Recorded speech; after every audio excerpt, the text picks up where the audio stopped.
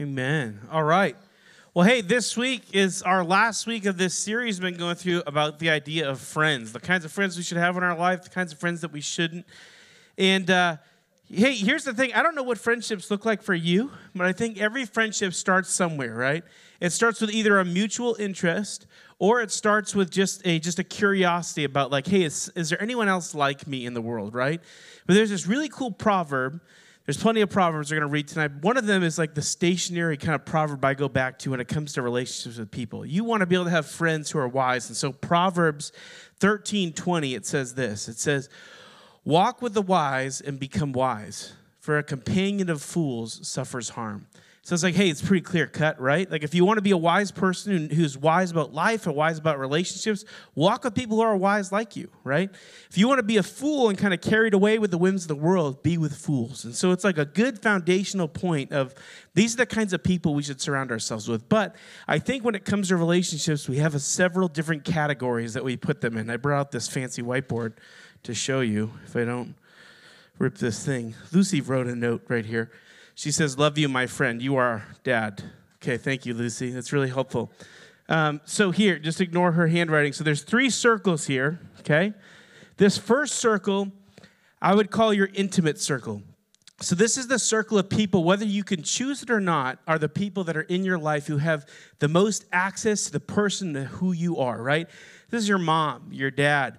I pray to God it's your small group leader. I mean, maybe for some of you it's not, but I mean, people that you really do believe and trust everything they say, right? They love you in some degree or fashion, even when you're mad at them, even when you're frustrated with them, like your brothers and sisters, your mom, your dad, like they're this group of people. And why that's so core to who you are is because, believe it or not, in most cases, this group of people will be with you for the rest of your life. Now, you might not always be the closest with them, but they're always going to be in some way, shape, or form proximity to your life. You don't really get to choose that, right? In our culture and the way that we kind of are as Americans, this core group of people is a very core group that's typically just given to you by birth, right? Like you have a mom and a dad, aunts and uncles, cousins, brothers and sisters, and they're around, and you spend time with them. Whether they're Christian or not Christian, they're in your life, and they have a significant influence. So this is your intimate circle. This next circle here is your influencing circle. So this is the group of people that you are in for other people and other people are in for you, who you would call some of your best friends, right? Your closest friends, the people that know you, you know them, you talk about life, you do things with them, they do things with you, and you influence each other. You can talk your friend into doing some crazy stuff. I think back to my cousin Colby in high school. Even though he should have been in this circle, he was totally an influencing friend, right? And we would get ourselves freaked out inside my house when it was the summer, upstairs on the second floor, nobody's home, and our house would creak. It's built in the 40s, right? So the house would creak, be like, someone's in the house. We got to get out of the house. So we'd open the window and we'd jump from the second story into the bushes below. Like we could influence each other into doing some stupid stuff, right? We had a duck pond in the back. My mom always floated these plastic ducks. And so we thought, hey, we got a BB gun. Let's shoot the ducks. So we shot the ducks. We sunk them to the bottom. We influenced each other, right? We were like, hey, yo-yos are really cool. Let's bring them back in the school. Let's buy a bunch of yo-yos and hand them out at school. Let's see what it does. We're influencing each other. So you have influencing friends in your life. There are people who can convince you, and there are people that you can convince to do pretty much anything with you, and they're that way. Does that make sense? That's this circle of friends, okay? Now, a very similar but different outer circle is your worry friends, okay, or concerned friends. So we sometimes don't do the best job of putting the right people in this category and the right people in this category. Sometimes we flip them. Sometimes you have people who are influencing you who really should be friends that worry you. There are things that they're telling you to do, things that they're instructing you to do, things that they're interested in that should concern you. You should keep it an arm's distance and not just let come into your life. Does that make sense? I remember for me in middle school, I had a guy named Tyler. Tyler was so cool, but there was something off about him. He was raised a little bit different. His mom smoked, so he got access to cigarettes. He's like, hey, Nate, do you want to smoke a cigarette? Well, he was an influencing friend in my life. I was like, sure, give me one of those. And that started the summer where I tried to start smoking cigarettes in 8th grade because I had a concerned friend or a cautious friend that I'd let to be an influencing friend. Well, it didn't just stop there. I started doing more and more things. Maybe some of you have these experiences where you let the wrong person get to a place in your life where they start to convince you or bring you down roads that you shouldn't go down. This gets really complicated the older you get with boy and girl relationships, right? You have an influencing friend that shouldn't be an influencing friend, that should maybe be a concerned friend that maybe consistently kind of pushes you, prompts you, asks you to do things that you're not fully comfortable with, but because they can influence you, you start to drift down those roads, and sometimes it's too hard to find your way back out. So what we're talking about tonight is the why it's so important for you as an individual student to be able to differentiate who's in what circle in your life, and the fact that as a Christian, it's okay to have people in this circle. People that you're going to keep at arm's length. People that you're a little bit cautious of. People that you don't just trust at face value. Actually, as Christians, we should have a lot of people that we're very cautious to let into our world because of what we believe about the world, right? The world is evil and broken, and it needs help, right? So we have Jesus, and we know that, but a lot of other people don't have Jesus, and so we need to. So when it comes to relationships, there's all kinds of relationships that we have in our life, but there's some ground rules that God tells us to kind of follow. In relationships, we need to be willing and open to learn and engage from each other, but we also need to be willing and open to forgive each other. Sometimes as Christians, it's easy for us to be forgiven of things that we've done wrong, but not extend that same forgiveness to others around us. The Bible actually gives us really clear instructions on what it looks like for us as individuals to walk into conflict with people. When you're in a fight with someone and they've wronged you, we typically, as teenagers, do this, right? We go to our other friend who isn't involved in the situation and be like, can you believe what they did? And you start telling them all the baggage and all the detail and all the drama that happened with this relationship.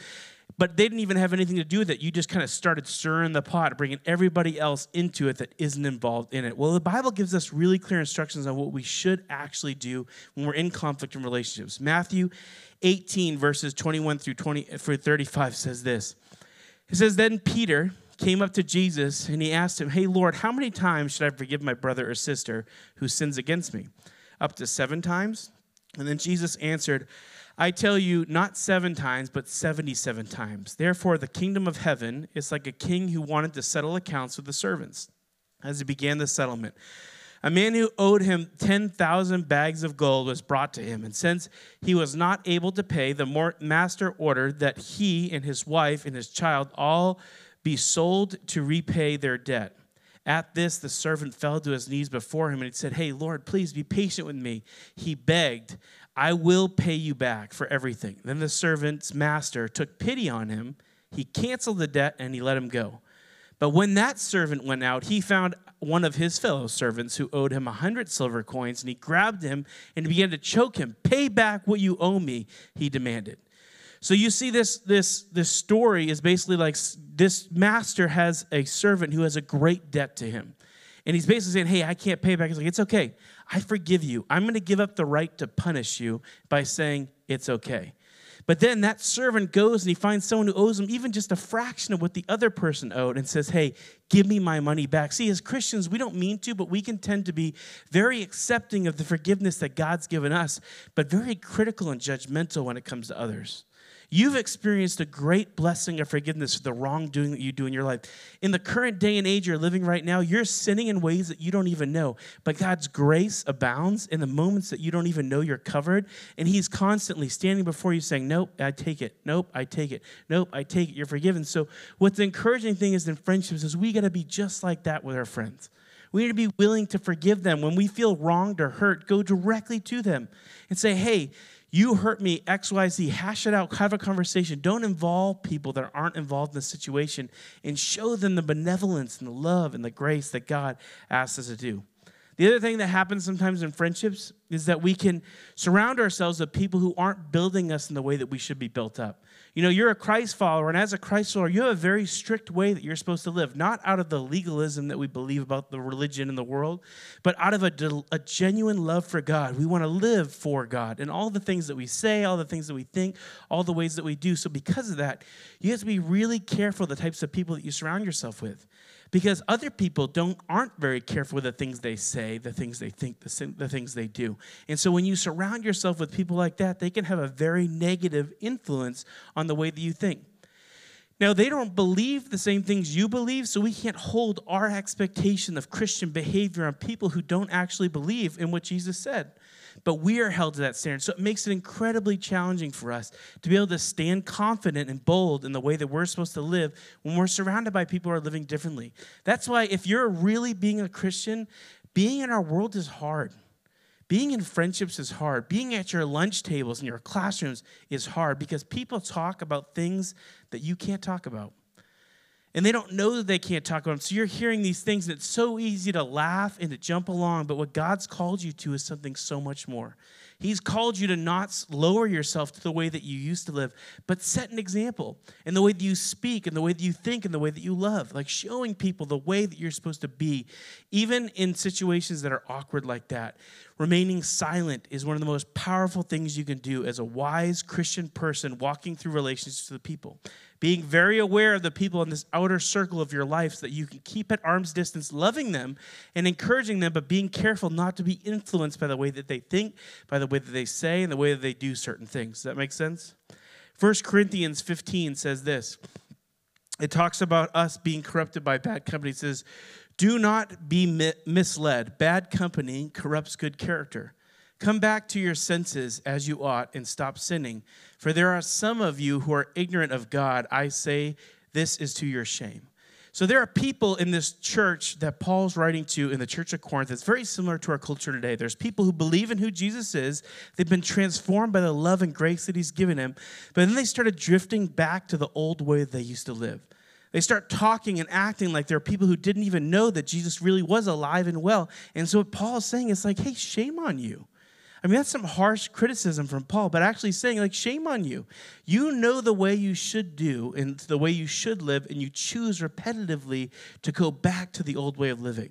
Like, you need to turn it around. Man, I'm telling you, one of the biggest challenges of being a Christian is being a Christian in all situations and in all circles. I remember what it was like to be a teenager and have my church friends and my good school friends and my bad school friends. And then you had all these different cliques that you unintentionally invited yourself into. And then if you're not careful, you start to fraction your personality to be one way with these people and another way with someone else. But what this verse is saying is, hey, bad company corrupts good character. You have to be careful if you're hanging around someone who's constantly promoting and pushing negative things in your life. The healthiest thing for you to do is probably say, you know what? I need to take some steps back. One of my closest friends in high school for a long time, his name was Chris Warren. He was into screamo music, you know what I'm talking about? Like, not skillet, but like way intense. Like, you don't understand what they're saying. He's like jamming. I was like, I love this song. I was like, what are they saying? He's like, I don't know, but it's awesome. Just yelling, right? Not a disqualifier, right? You can like screamo music and be a Christian, right? But then this kind of led him into some other things, right? So he started to, paint his fingernails black, which is like, hey, that's cool, man. Do what you want to do. He started kind of dyeing his hair black, and then he started to get in reading some different types of stuff or picking up certain magazines that we shouldn't be picking up. He started talking about people that I knew were friends of ours in a negative way that started to really put a sour taste in my mouth towards who he is. So I did what I was supposed to do. I called him out. I said, dude, hey, we're not like that. Let's not talk ill of our friend just because they wronged us. Let's go make it right. And he refused to listen to the criticism and the correction that I tried to give him. And so what I really started to learn after several months of waiting it out is the best thing for me to do is to take some steps back. And it was hard. It was hard. He was one of my closest friends. I had trusted him. I brought him into this inner circle. But what God was really revealing to me is he needed to be out here. I needed to love him and care for him as a brother, but I couldn't let him into the intimacy of my heart because there are things that he was influencing me in that was actually making me worse. Does that make sense? Maybe you have friendships in your life right now that are influencing you for the worse. And what God might be asking you to do is to take a few steps back to reevaluate. How do I love them in a way that doesn't hurt me? Because you can be a missionary all day to the people in your world, but if you fall victim or prey to the things you're trying to witness to, then you've lost your saltiness. You've not become the salt of the earth. You've become the earth.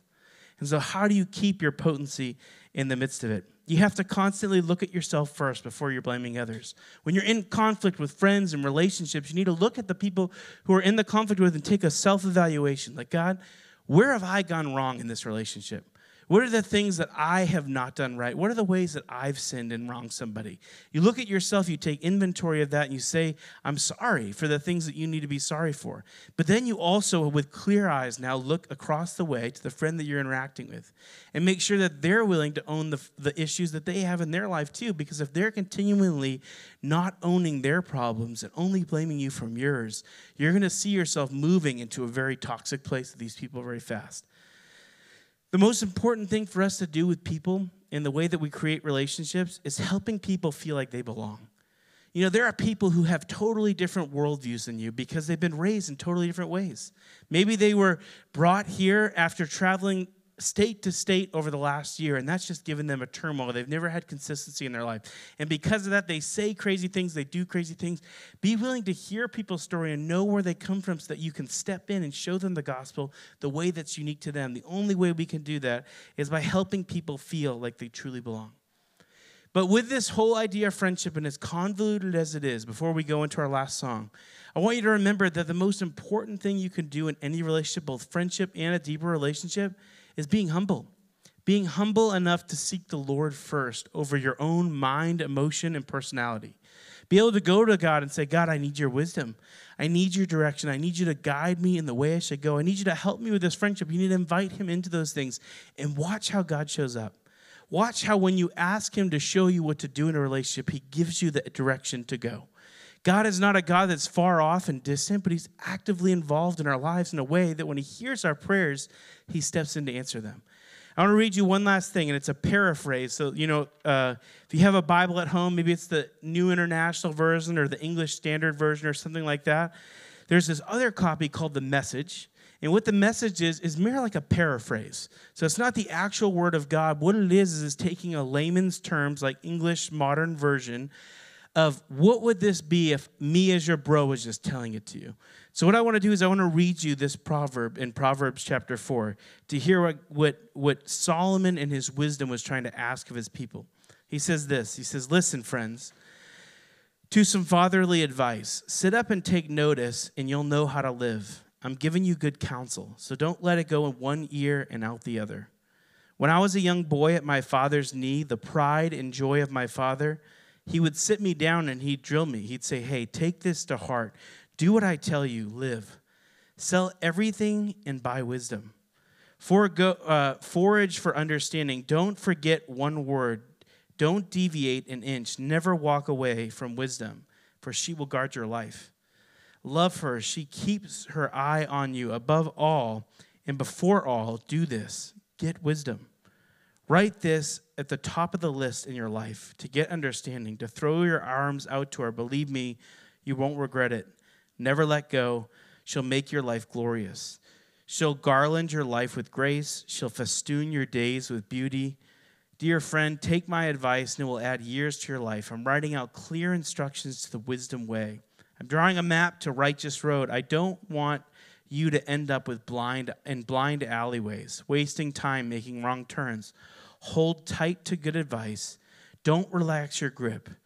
Guard it well, for your life is at stake. Don't take the wicked bypass. Don't so much as set foot on that road, but stay clear of it. Give it a wide berth, make a detour, and be on your way. For evil people are restless unless they make trouble. They can't get a good night's sleep unless they've made miserable for somebody else. So pursue what is good and what is right. Man, God has good things in store for us, but we need to be willing to listen to him. We need to be willing to abide by the instruction he has and put it into practice in our relationships and our friendships today if we're going to have any chance of God correcting and guiding our lives in the future. So let's pray about that. God, thank you so much for the truth of your word. Thank you for the book of Proverbs, for 1 Corinthians, for all the passages where you tell us what it looks like to have healthy relationships. And God, we just ask that as we go into our small group time after we're done singing this song, that you would help us be honest about the relationships in our lives. What are the ones that we need to cut out? What are the ones we need to go deeper to? What are the ones we need to maybe reevaluate? God, would you give us wisdom and understanding, because without it, we're lost. So we love you, God. We praise you, and it's in Jesus' name that we pray. Amen.